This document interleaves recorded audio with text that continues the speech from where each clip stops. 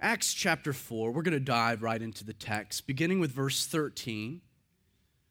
Now, when they saw the boldness of Peter and John and perceived that they were uneducated and untrained men, they marveled. And they realized that they had been with Jesus. Now, Luke is picking up on the story. Peter and John are standing before the Sanhedrin, a group of 70 religious leaders plus the high priest. They kind of encapsulated the ruling body over domestic affairs there within Israel. Peter and John are standing before them to provide an explanation as to what power a miracle the day before had occurred, the healing of the lame man. We're told that by their response, a sermon that Peter and John gave, we looked at it last week, that this group of men, this group of religious men, of pious men, we're told that they marveled at the explanation that was provided to them. This word marveled, it literally means that they had a begrudging admiration. It wasn't like that they marveled in the sense that they liked them anymore. It's just that they were kind of like, I still hate you, but I kind of admire you anyway. You know what that's like. It's a begrudging admiration. And it would appear from the text that there were three things that kind of caught their eye. First, we're told that they saw the boldness of Peter and John. Let me give you the definition of this Greek word that we find here for boldness, because I'll be honest, I want this to describe me. I want people to see me and marvel. They don't have to like me, but they can marvel at the boldness that I might exert. This word, it means unreservedness in speech. To speak without concealment, without ambiguity, free and fearless confidence, cheerful courage. Wouldn't you want that to describe you? Wow, that's a person of boldness. And realize that Peter wasn't exactly the boldest cat in the world, right?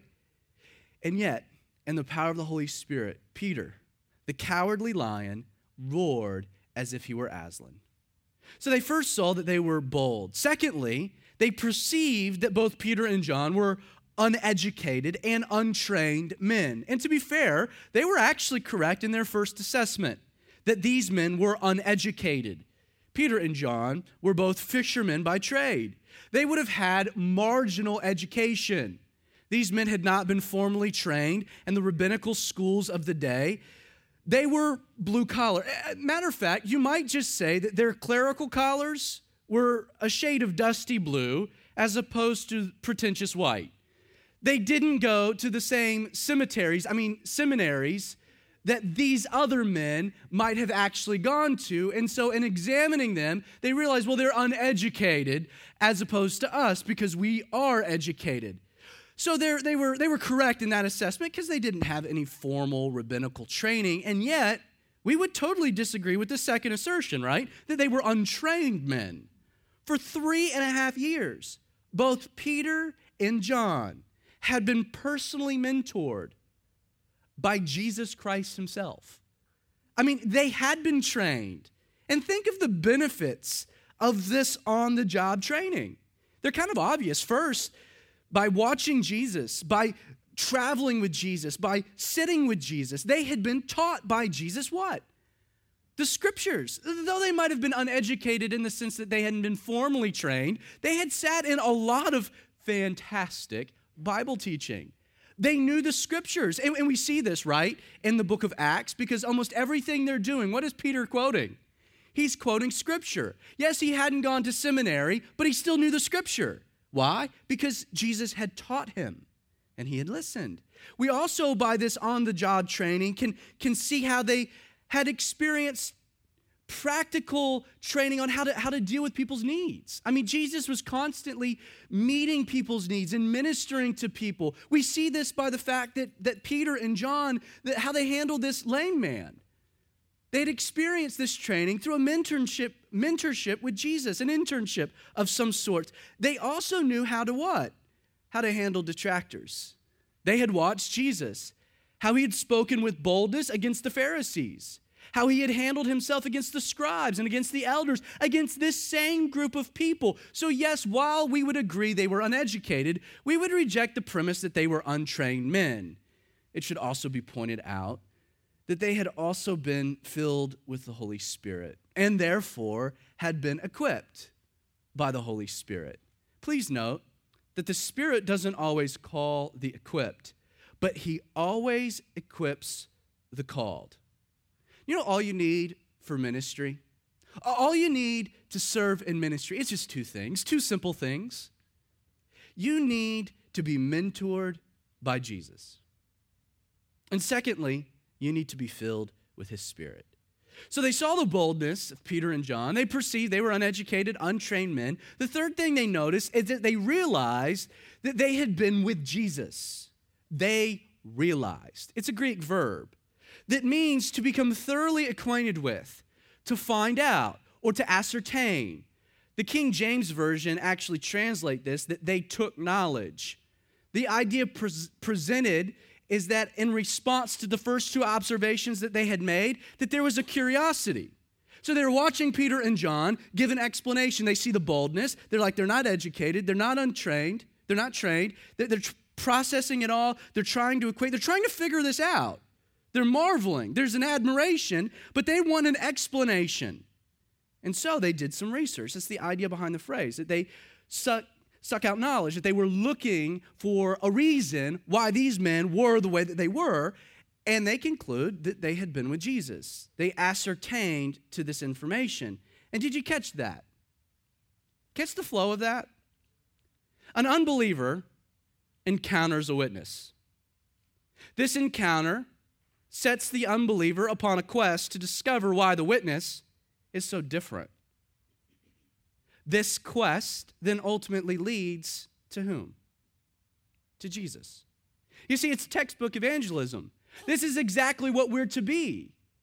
We're to be witnesses, which means we're to go and engage the world, engage culture, engage the unbeliever. And in the process of just being who we are, witnesses of Jesus Christ, the reaction of the unbeliever should be, man, there's something different about that person. There's something unique about that person. That person has a joy I don't understand. They have a peace. They seem to have love. They have something I don't. And I got to figure this out. What makes that person different from me? And then as they go upon ascertaining what makes this witness so different, hopefully that will lead them to a single person, a single explanation, a single reason. That Jesus has transformed your life. Now, why did it make sense to the religious leaders that Peter and John had been with Jesus? So they ascertained, they found out why. These guys are different because they had been with Jesus, and that made sense to them. I think there's two reasons why. First, what the Sanhedrin, what these religious leaders heard, sounded like Jesus. And we discussed that in some part last week, that the substance of their answer as to what power or by what name the miracle had occurred, their response didn't present any new concepts for us. There was no new revelation. As a matter of fact, Peter and John, for the most part, were simply repeating what they had been previously taught by Jesus. Though men spoke, the people hearing recognized another voice, didn't they? They recognized the voice of Jesus, that Jesus' word was coming through them by the power of the Holy Spirit, further evidence of the resurrected Christ. The second thing they noticed is that they saw that what they saw so what they heard reminded them of Jesus, and then what they saw reminded them of Jesus. As we mentioned last Sunday, Peter, he kind of leaves his thought with a plea that there is no other name by which man can be saved.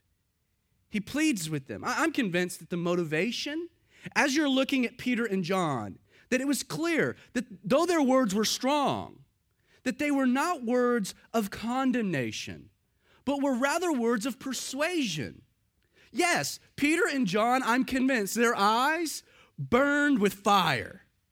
Their words were laced with fire, but it was a fire of passion, not hate, a fire of love, not judgment. Please understand, if Christians are going to preach into this world the exclusive message of salvation in Jesus alone, we need to make sure that the people that we're speaking to, the people that are listening, not only hear his voice, but also see his love in the way we present this message. Ravi Zacharias issued a stark warning to the church. He said, if truth is not undergirded by love, it makes the possessor of that truth obnoxious and the truth repulsive. Yes, we're to speak the truth, but never forget, we're to speak the truth. How? In love. Well, in seeing the man who had been healed, standing with them, Peter and John, the Sanhedrin could not say anything against it. I mean, they wanted to know by what authority the man had been healed. The answer was undeniably straightforward. This man who used to be lame for 40 years from birth in the temple, man you're familiar with, like you can't deny it. He had been healed by Jesus. And you can sense that within this, they wanted to deny it. They wanted to cast it away. They wanted to look the other way. But how could you argue with the results? I mean, it's not every day that the guy who's been lame from birth is now walking, that he's healed. Luke tells us they could say nothing against it. The change in this man's life was so undeniable that they had nothing to say. No one could argue against it. Please note, your testimony, which I think in many ways is very similar to the lame man.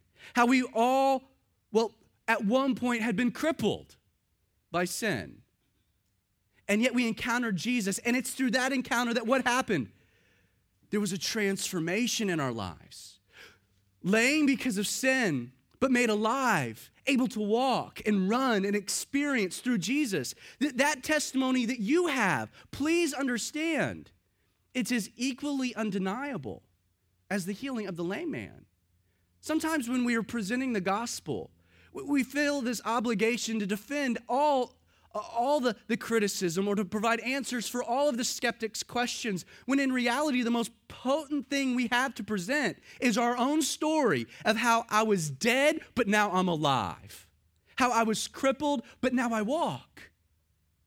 Paul, as we'll see in our study through Acts, the most educated man of early Christianity, the man who could take on anyone with the sword of the Spirit through intelligence, we find that he will over and over again resort to one thing: his story of how he was a persecutor of the church until he was making his way to Damascus and he encountered Jesus, and it changed him forever. Your testimony, it's radical, it's powerful, and who can argue against it? Now, when they had commanded them to go outside of the council, they conferred amongst themselves, saying, what shall we do to these men? For indeed, a notable miracle has been done through them. It's evident to all who dwell in Jerusalem. We can't deny it. But so that it spreads no further among the people, let us severely threaten them that from now on they speak to no man in this name. Though they couldn't deny the miracle had taken place, the pressing question still remained. Well, what do we do with these men? Sadly, their remedy was to severely threaten them, hoping that this would keep the lid on the reality that Jesus was alive and very active. So they called them back in, and they commanded to Peter and John and the lame man, them, not to speak at all, nor teach in the name of Jesus. But Peter and John answered and said to them, whether it is right in the sight of God to listen to you more than God, you judge. For we cannot but speak the things which we have seen and heard. Now there's a problem here, right? Jesus had been clear in his command to his followers, right? Go out into all the world, preach the gospel in whose name? In his name, the name of Jesus. And yet now we have the civil governing authority saying, whoa. We're giving you a command now not to teach or speak in the name of Jesus. So Jesus is saying, go out and speak in my name. But now the civil governing authorities are saying, don't do what Jesus has told you to do. Now, what do we do when the commands of God and the commands of our governing civil authorities arrive at an unavoidable crossroads? Well, the answer, as we see with Peter and John, is that we should choose to obey the higher court of God, even if it means we're found in contempt of the lower court of man. I love their response. For we cannot but speak the things which we have seen and heard. Peter and John are saying, don't miss it. that what they're being asked to do would be fundamentally impossible for them to obey. His response, whether it's we should obey you as opposed to God, you judge. But what you're asking is so fundamentally against everything that we stand. Like there's no way that we can be obedient. He says, for we cannot but speak. Don't forget, Christians are commissioned to be witnesses of Jesus Christ, which, as we've mentioned before, describes who the believer is to be, not necessarily what the believer goes out and does. It's as though Peter and John are saying, we cannot obey you because you're not asking us to refrain from doing something. You're asking that we stop being who we are. And we can't do that. For we cannot but speak. Who we are is the motivator of what we do, not what we do being the motivator of who we are. So you're not asking that we're just quiet. You're asking that we're not who we are. We are witnesses. And why? Because we have seen it and we've heard it. We can't detach ourselves from that reality. So when they had further threatened them, they let them go, finding no way to punish them because of the people, since they all glorified God for what had been done. For the man was over 40 years old, on whom the miracle of healing had been performed. And being let go, they went to their own companions and reported all that the chief priests and elders had said to them. So when they had heard that, they raised their voice to God with one accord and said, pause. Imagine the flood of emotions that Peter and John experience when they're let go. I mean, this is the same group of people that though they had no evidence to convict Jesus of any crime, manufactured something, petitioned Rome, and crucified him anyway. I imagine that they went into this whole experience thinking that that was going to be it, that they would die for the cause of Christ. But they're let go. Imagine in that moment, that wave of joy. I'm sure there was joy. In some regards, relief, maybe even confusion over the fact that they're being freed and not punished. Luke tells us that upon their release, they immediately go to their own companions. This is actually the Greek word idios, their own companion. It literally means those in whom they belong. So they go to their companions to do something, to report, or to bring back word on everything that had happened over the last 12 to 24 hours. God had done an amazing work. He had done an amazing work in their lives, through their lives. They had been witnesses of Jesus. They had stared into the lion's den and had remained bold. And as they're telling the story, they're sharing of everything that the Lord was teaching them and did through them. It's an awesome, awesome moment. They go to their companions. The church community that we've looked at in some detail, it provided Peter and John opportunities for genuine koinonia, fellowship, life sharing.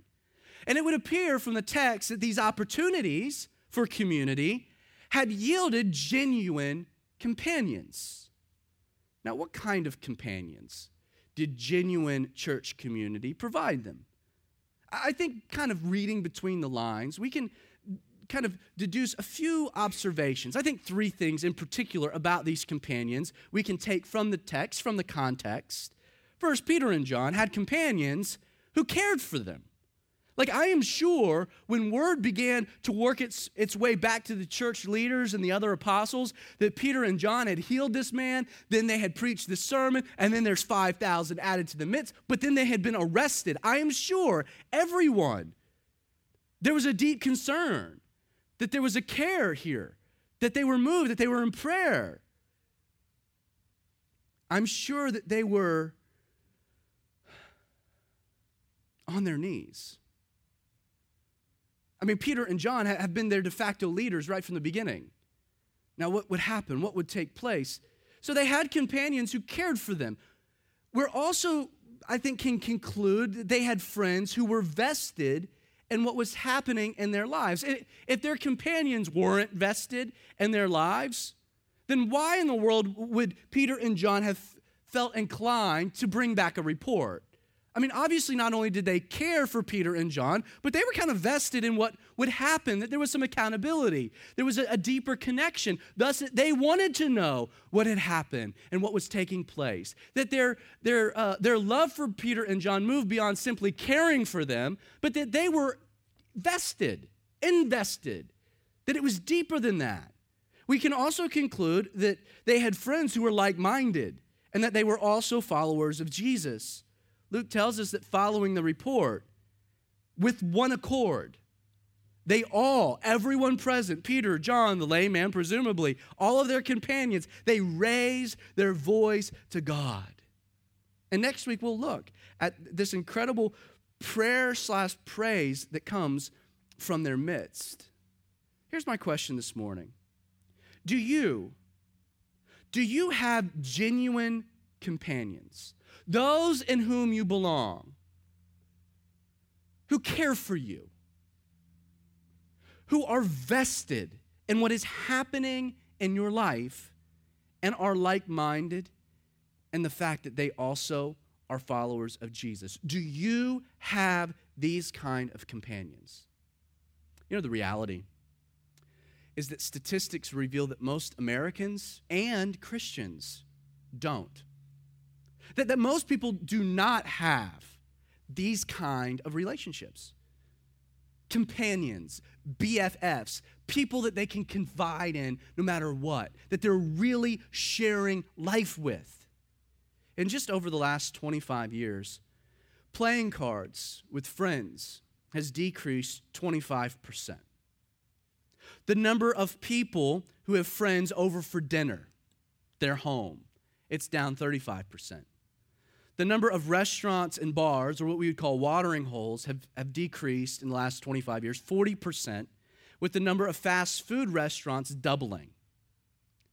The number of bowlers has increased 10%, which is pretty cool. I like that. But sadly, those participating in a bowling league, down 40%. So we like to bowl, but we don't like to bowl with people. Today, 28% of American households consist of one person living alone. You catch that? 28% of American households consist of one person living alone. In Atlanta, this number is 40%. It's astounding. In 2013, there were actually more single-person households in America than there were married with children households.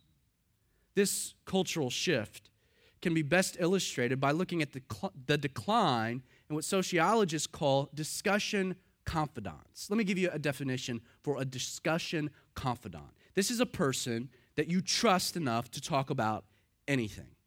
Your closest friends.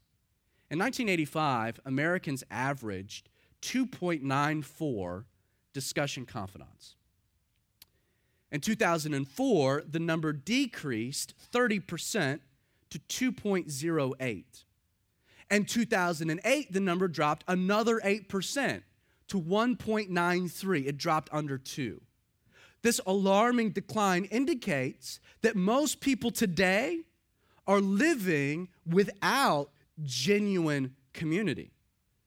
That it's something that is decreasing in American society, that we are in many ways becoming loners. And the church, Christians, are not immune to the same statistics, these trending stats. While the majority of Americans claim to be Christian, nearly 50% of Americans today don't have or don't claim any church home. Of those who do attend frequently, unaffiliated has become the fastest growing denominational category among Protestant Christians. Over the last 2 years, an astounding 50% of all churches in America did not add one new member over the last 2 years. Since 1980, church membership dropped more than 25%, with the 10-year period from 1992 to 2003 seeing the greatest decline, 13% in church attendance, while the population of America actually exploded some 9%, which exaggerates the statistics even further. Though America is trending towards being a loner society, and this psychological, sociological shift has affected Christians, please understand that's not an excuse.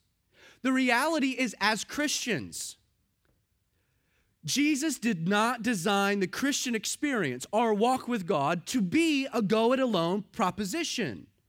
Jesus, as we see with Peter and John, desires, he created the whole thing for you to have companions. You need companions. Genuine koinonia, genuine connections, genuine community for 3 reasons. First, you need Christian companions for spiritual health. You know, it's interesting that Luke describes Peter and John's friends as their own companions. And we mentioned what this phrase literally means. Those in whom they belong, the companions.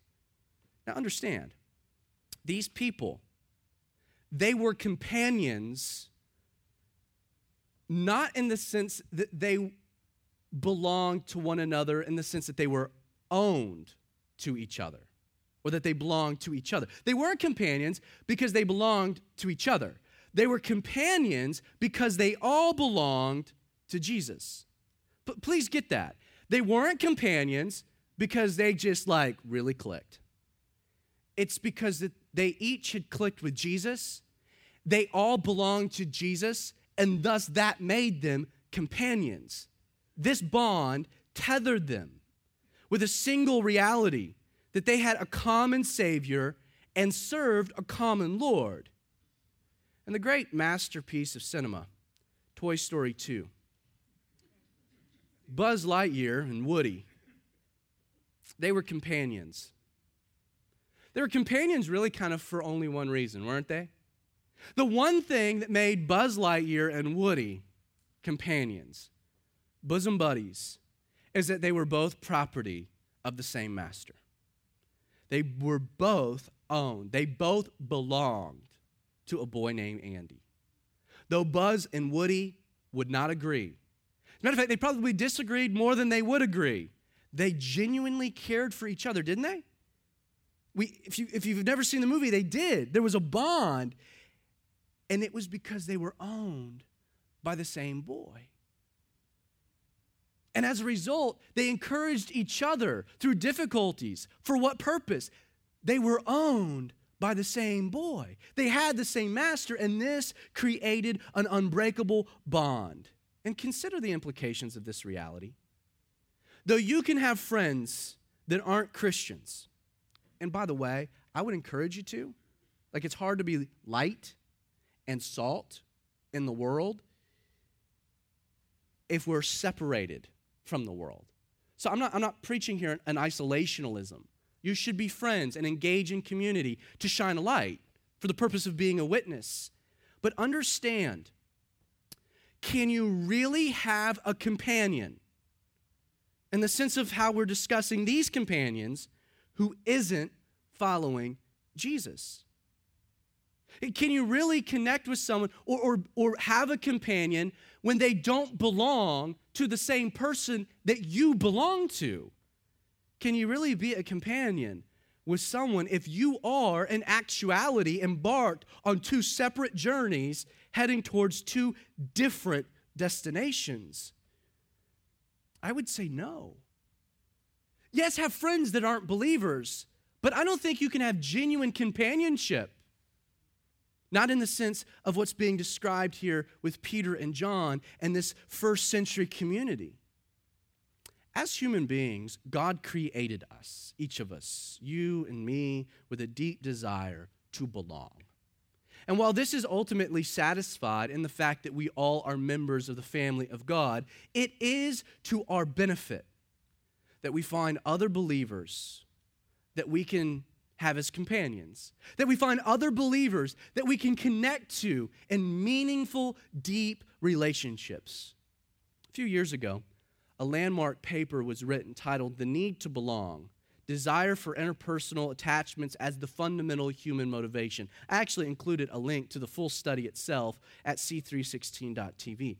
In this paper, psychologists present what is known as the belongingness hypothesis. And this states that people need, fundamentally, close, caring, intimate relationships, and therefore are deeply affected psychologically when they don't have them. I'll give you an example of this.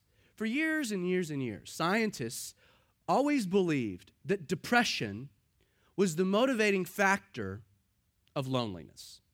That a person that was depressed, that their depression drove them to being isolated and lonely. And yet, in 2006, a report was published by the University of Chicago that actually flipped the script. It actually completely challenged the entire notion. You see, they were able to present evidence that depression didn't create loneliness, but actually loneliness was the motivating factor of depression. Which is why if you're feeling depressed, it's because you have allowed yourself to get alone, to become isolated. And one of the biggest things that people will encourage someone dealing with depression is don't be isolated. Get yourself out of it. Like, push yourself to have connections with other people. Even if it's as simple as coming to a shrink, make a connection. Why? Because loneliness drives depression. Depression doesn't drive loneliness. We need to belong. And so you need companions for your health.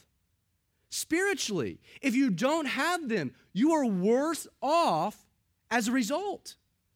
You also need Christian companions for spiritual support. So spiritual health, spiritual support. Parts of the benefits of having companions is that these relationships, with them, come the opportunity to depend on and also to be relied upon, depending on whatever the circumstance presents. Relationships, companions, as you're journeying with another, there are natural occasions where you need someone to help you. But then there are other instances where you need to support someone else. You see, it's cool because companionship, it goes both ways. It's not always that I'm needed. It's that I'm needed and I need. See what I'm saying?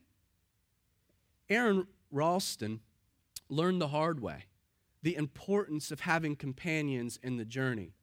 As depicted on the movie based on his story, 127 Hours, Aaron was forced to cut off his own arm in order to save his life after getting stuck while hiking alone. The cardinal rule of going into the woods is have a companion. And if not, make sure someone knows where you're going and knows when you're planning to return. Have you ever noticed, just generally speaking, the physical and emotional effects that occur when a close friend, a companion, gives you a big hug knowing that you kind of blew? Like you come to church, you're down and out, you just had a heck of a week. And you come in, and someone that is a companion, someone that cares for you, sees you and just gives you a hug. Have you ever noticed just the physical and emotional release that happens? You know, scientists have actually been able to show that the embrace of a friend triggers within the brain, first, an initial release of oxytocin, which is a hormone that will create the sensation of trust, while also immediately reducing levels of the stress hormone, cortisol. So because when someone gives you a hug, your brain immediately releases these two chemicals. It actually relaxes and refocuses the brain on its primary purpose, problem solving. James A. Cohen, a psychologist at the University of Virginia, he stated that our brains have been wired to literally share the processing load with one another. And this is the signal that we're getting when we receive support through physical touch. You know, a hug is literally the body interpreting that as I'll share the load with you. You don't have to go it alone. I'm right there with you. I'll support you. I got your back. I'll hold up your arms when you're weak. So we need companions because our health depends on it. Jesus didn't create the experience to go it alone. Our health depends on it. But also, we need companions for support. Because trust me, there will be mountaintops and there will be valleys. And you need to traverse them both with others. But thirdly, you need Christian companions for spiritual strength.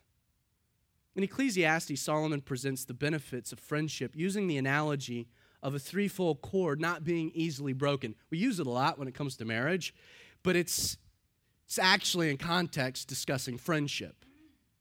That a threefold cord isn't easily broken. And Scripture is constantly presenting example after example after example of people that God did amazing things through who had companions, who also needed friends. Now, aside from the New Testament, because we're already looking at some of them, think back to the Old. Moses had Aaron. Ruth had Naomi. David had Jonathan. And then the mighty men of valor. Elijah had Elisha. Daniel had the three amigos. You just go through the list, and you find that nobody's going it alone. And if these great men of faith couldn't go it alone, you're a fool to think you can. And analyzing the interactions of professional basketball players, scientists at the University of Berkeley were actually able to show, it's a fascinating study, that human touch is actually a driving force behind an individual's performance. That players, as they studied the NBA, players who are constantly touching, I know this kind of wigs us out, but players that are constantly touching and being touched by their teammates rated higher on almost all measures of physical performance than those who didn't. Their study discovered that good teams are by and large touchier than bad ones. Apparently, a handshake when you enter church, or a jubilation hug or a high five, maybe even an old-fashioned attaboy, that those things, human connection, human touch, that they mean way more to our spiritual health than we would have ever thought. I'm not saying hug to hug, because I'll be frank, hugs kind of creep me out.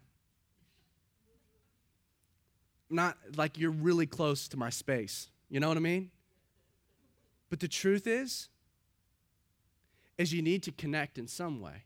This is why we have greeters at the front door that are instructed to shake your hand. They're instructed actually to make some kind of physical connection. And I know that sounds weird, but the purpose behind it is that when you come in, if you're never touched by a single person, you actually, deep psychologically, will feel like you didn't connect. Human touch is human connection, and according to Berkeley, helps with spiritual performance. That we need these things. As a Christian, you will not make it if you do not have Christian companions. I mean, not even Rambo came back for a fifth season, a fifth movie. Like, you can't go it alone. It's impossible. You need help. You need friends. You need companions for health, spiritual health, and support and strength. Now, the critical question that we'll close with is, how do you get those kind of companions? Because there are some of you that are sitting here, and everything I'm saying, you're applying. And you're attributing to people in your life. You're like, I have companions. And yeah, I see how there's health here and that there's support. And I see the benefits. I get it. But there are others of you I know are sitting here thinking, I don't have that. And I want that. I need that. I get it. I need it. How? How do I get that? Let me give you 3 simple pieces of advice. First, this is not rocket science. Attend church. I know, shocker, right? Like, great theological statement. You need companions? Hey, come to church. Tom Rainier, whose field focuses on statistical research related to church growth, he made an interesting observation concerning the decline that we've seen in church attendance. Tom Rainier said that the number one reason, according to his research, for the decline in church attendance is that members attend with less frequency than they did just a few years ago. If the frequency of attendance changes, then the attendance will respond accordingly. For example, if 200 members attend every week, the average attendance is obvious. It's 200. But if 1/2 of those members miss 1 out of 4 weeks, the attendance actually drops 12.5% to 175 people. His study revealed that church attendance is in decline, not because there's a lot of people leaving church, but because people are simply attending with less frequency. He finishes his example by saying that while no members left this church and everyone was still relatively active, attendance still declined because half the members changed their attendance behavior just slightly, 1 out of 4 Sundays. 1 out of 4, and it dropped 12.5%. And we wonder why. Statistics shows that so many Christians struggle when it comes to plugging into church community, that so many Christians don't have companions. We wonder why. If everyone attended church only once a month, everyone, you would stand only a 6% chance to see the same people week to week. If everyone attended only half the time, you would stand a 25% chance to see the same people each week. If everyone at Calvary 316 only attended 3 out of 4 Sundays, you would still only have a 56% chance to see the same people week to week. And you might say, well, that's if everyone's doing it. Well, what about the people that are here every week, that want to connect with you? If you only come every other Sunday, that means we only see you twice a month. How can you make a meaningful connection with someone if you only see them naturally twice a month? It's hard. It's really simple. It is impossible for a person to take advantage of the opportunities to develop companions within the church community if that person isn't first willing to make it a priority to come to church every Sunday. Please note, as a deliberate ministry model of Calvary 316, we believe that one organized meeting a week, one church service a week, is all people actually need to make a real connection with another person. And let me define a real connection. One that manifests into an interaction outside of the church some other time. We would call that genuine koinonia. So we believe at Calvary 316 that all you really need is one opportunity to connect once a week, to, in the process of time, develop a connection strong enough that it will translate into inviting someone over for dinner, et cetera, et cetera, et cetera. The problem is that people don't take advantage of coming once a week, which makes it vastly difficult. So many churches tragically end up filling their calendar with activity after activity after activity to foster community within the church, to address the need, when in actuality, the most basic solution to the community issue is doing nothing more than encouraging people to attend Sunday consistently. I don't see my parents once a week. Like, you don't need to see people all the time for a Sunday event, then a Monday event, and then a Wednesday night event, and then another Friday event. And it's the same people that only go to those anyway. It's actually not solving any problem. The most basic solution is to say, you want to connect? Come to church every Sunday. You'll stand a greater opportunity too. Here's the honest truth. As we evaluate Calvary 316 in order to plan for the future, one simple reality is unavoidable.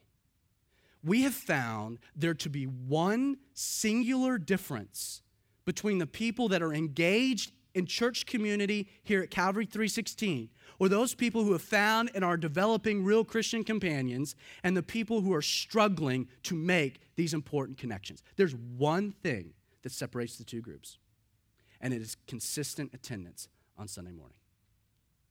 You look around at what is the church community, and you will see that they're the same people that come every week. and we can connect every week. And thus we can build from week to week to week on our relationships with the people that are struggling. Maybe one month it's once out of every 4 Sundays, or maybe it's every other Sunday. It's sporadic. And thus you wonder, why is it difficult for me to connect to anyone? Because you're not here enough to connect. That's the problem. Now, I'm not saying that there aren't times where you got to miss church. You got a sick kid, you got a migraine, stay home. I get it. But you know what I'm talking about. This daylight savings. It's an hour. Yeah, the church in China has to meet underground in fear of persecution. You know, churches in Saudi Arabia are underground because, well, they would die by the edge of the sword, but man, they don't know what it's like to have to wake up an hour earlier and really suffer for Jesus. Like, come on, it's about a heart, isn't it? The second bit of advice, so come to church, attend church. If you want to have companions, you want to develop companions. 2, be friendly. I know, rocket science. You know, though coming to church is the critical first step because it presents a person with opportunities to develop genuine Christian companions, it is also a reality that a person must be willing to take advantage of those opportunities to develop friends. Calvary 3:16. We can be the friendliest place on the planet. I kind of think we are. But if a person is not willing to put in a little effort to make a friend, to be friendly, there's really nothing we can do to help. Like adding more events is not helping you. Like you have to be a friend. If a person genuinely desires church community, it's ultimately on that person to find, to initiate, to create, to develop friends with other believers. And I know that it might take bold effort to say hello to someone that you don't know before the service. It might require a step of faith to invite someone to lunch after church. But understand, some of the greatest companions you will ever have in your Christian experience are those you had to work hard to develop and even harder to maintain. Andy Perez.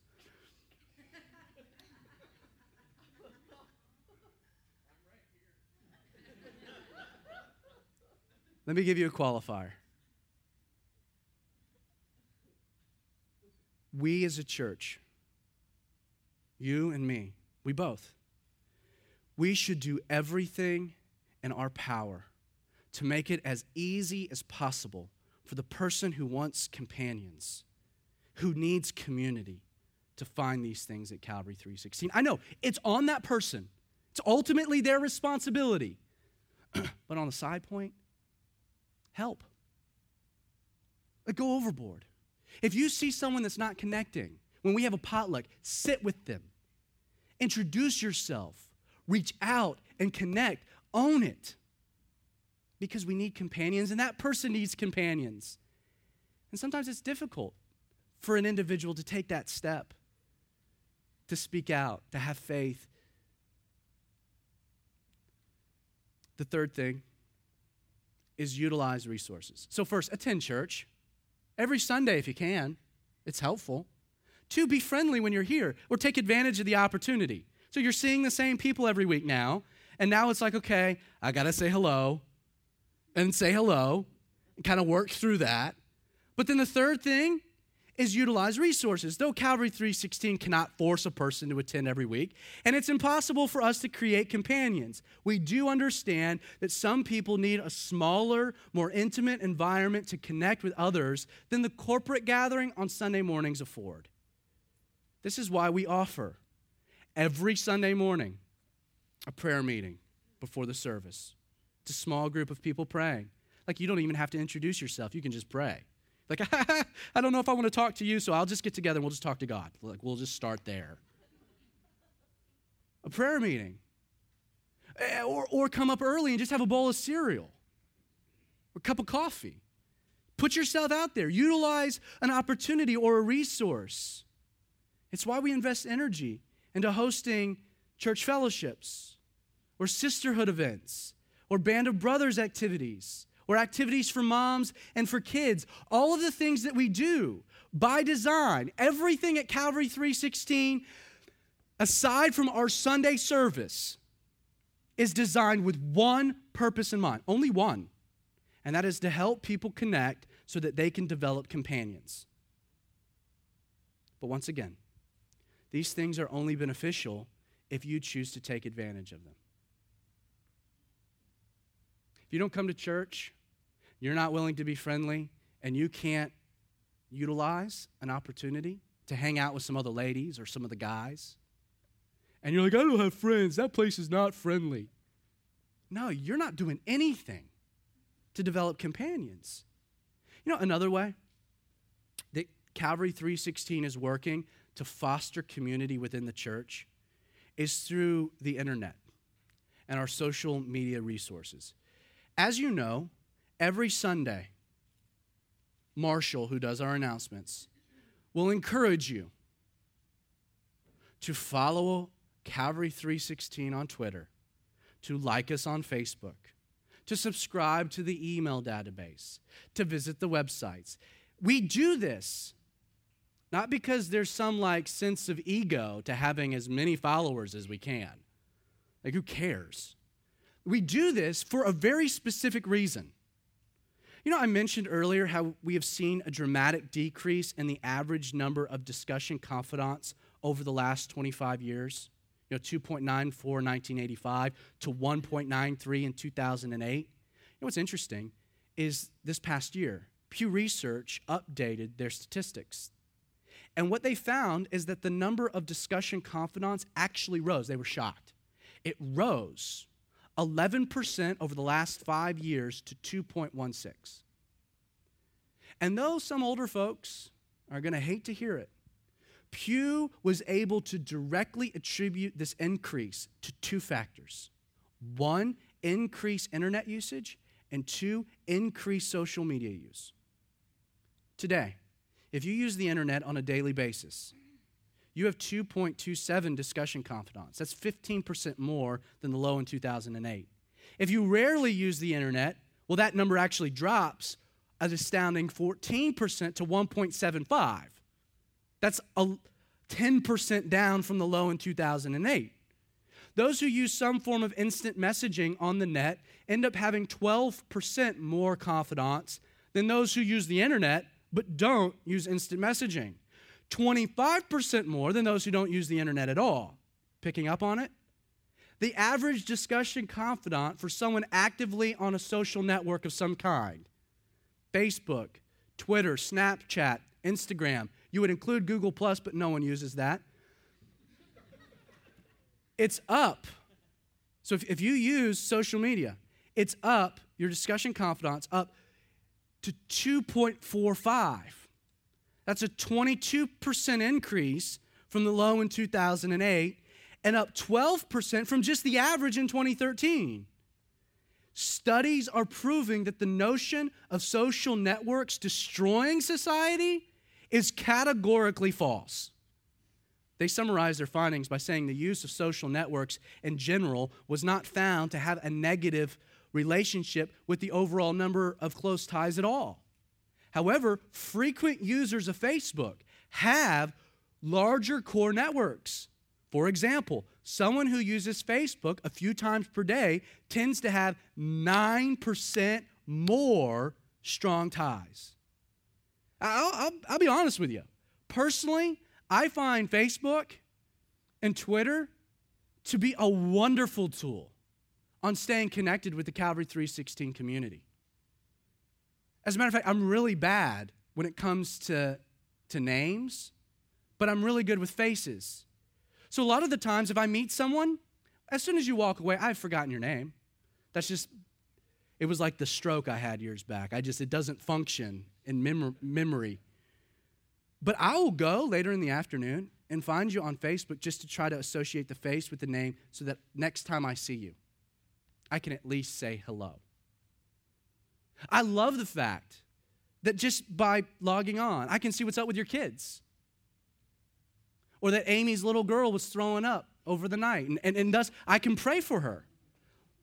There's community there. There's connection. That's why we encourage you to like us on Facebook, to follow us on Twitter, because it will help you connect with your church. Now, it won't create companions for you, but it will help you develop the companions you already have. In conclusion, since you need companions who will care for you, are vested in what's happening with you, and are like-minded in that they also follow Jesus, since you need companions for spiritual health, for support, for strength, let's keep it simple. Come on Sunday morning. Make Sunday attendance a priority. You can't do it if you don't. Be friendly when you're here by seeking to initiate connections. And thirdly, utilize the resources your church is providing, the resources your church is making available to help you in this process. Peter and John, God did an amazing thing. And they immediately went to share it with those in whom they belonged, their companions. So, Father, with that word,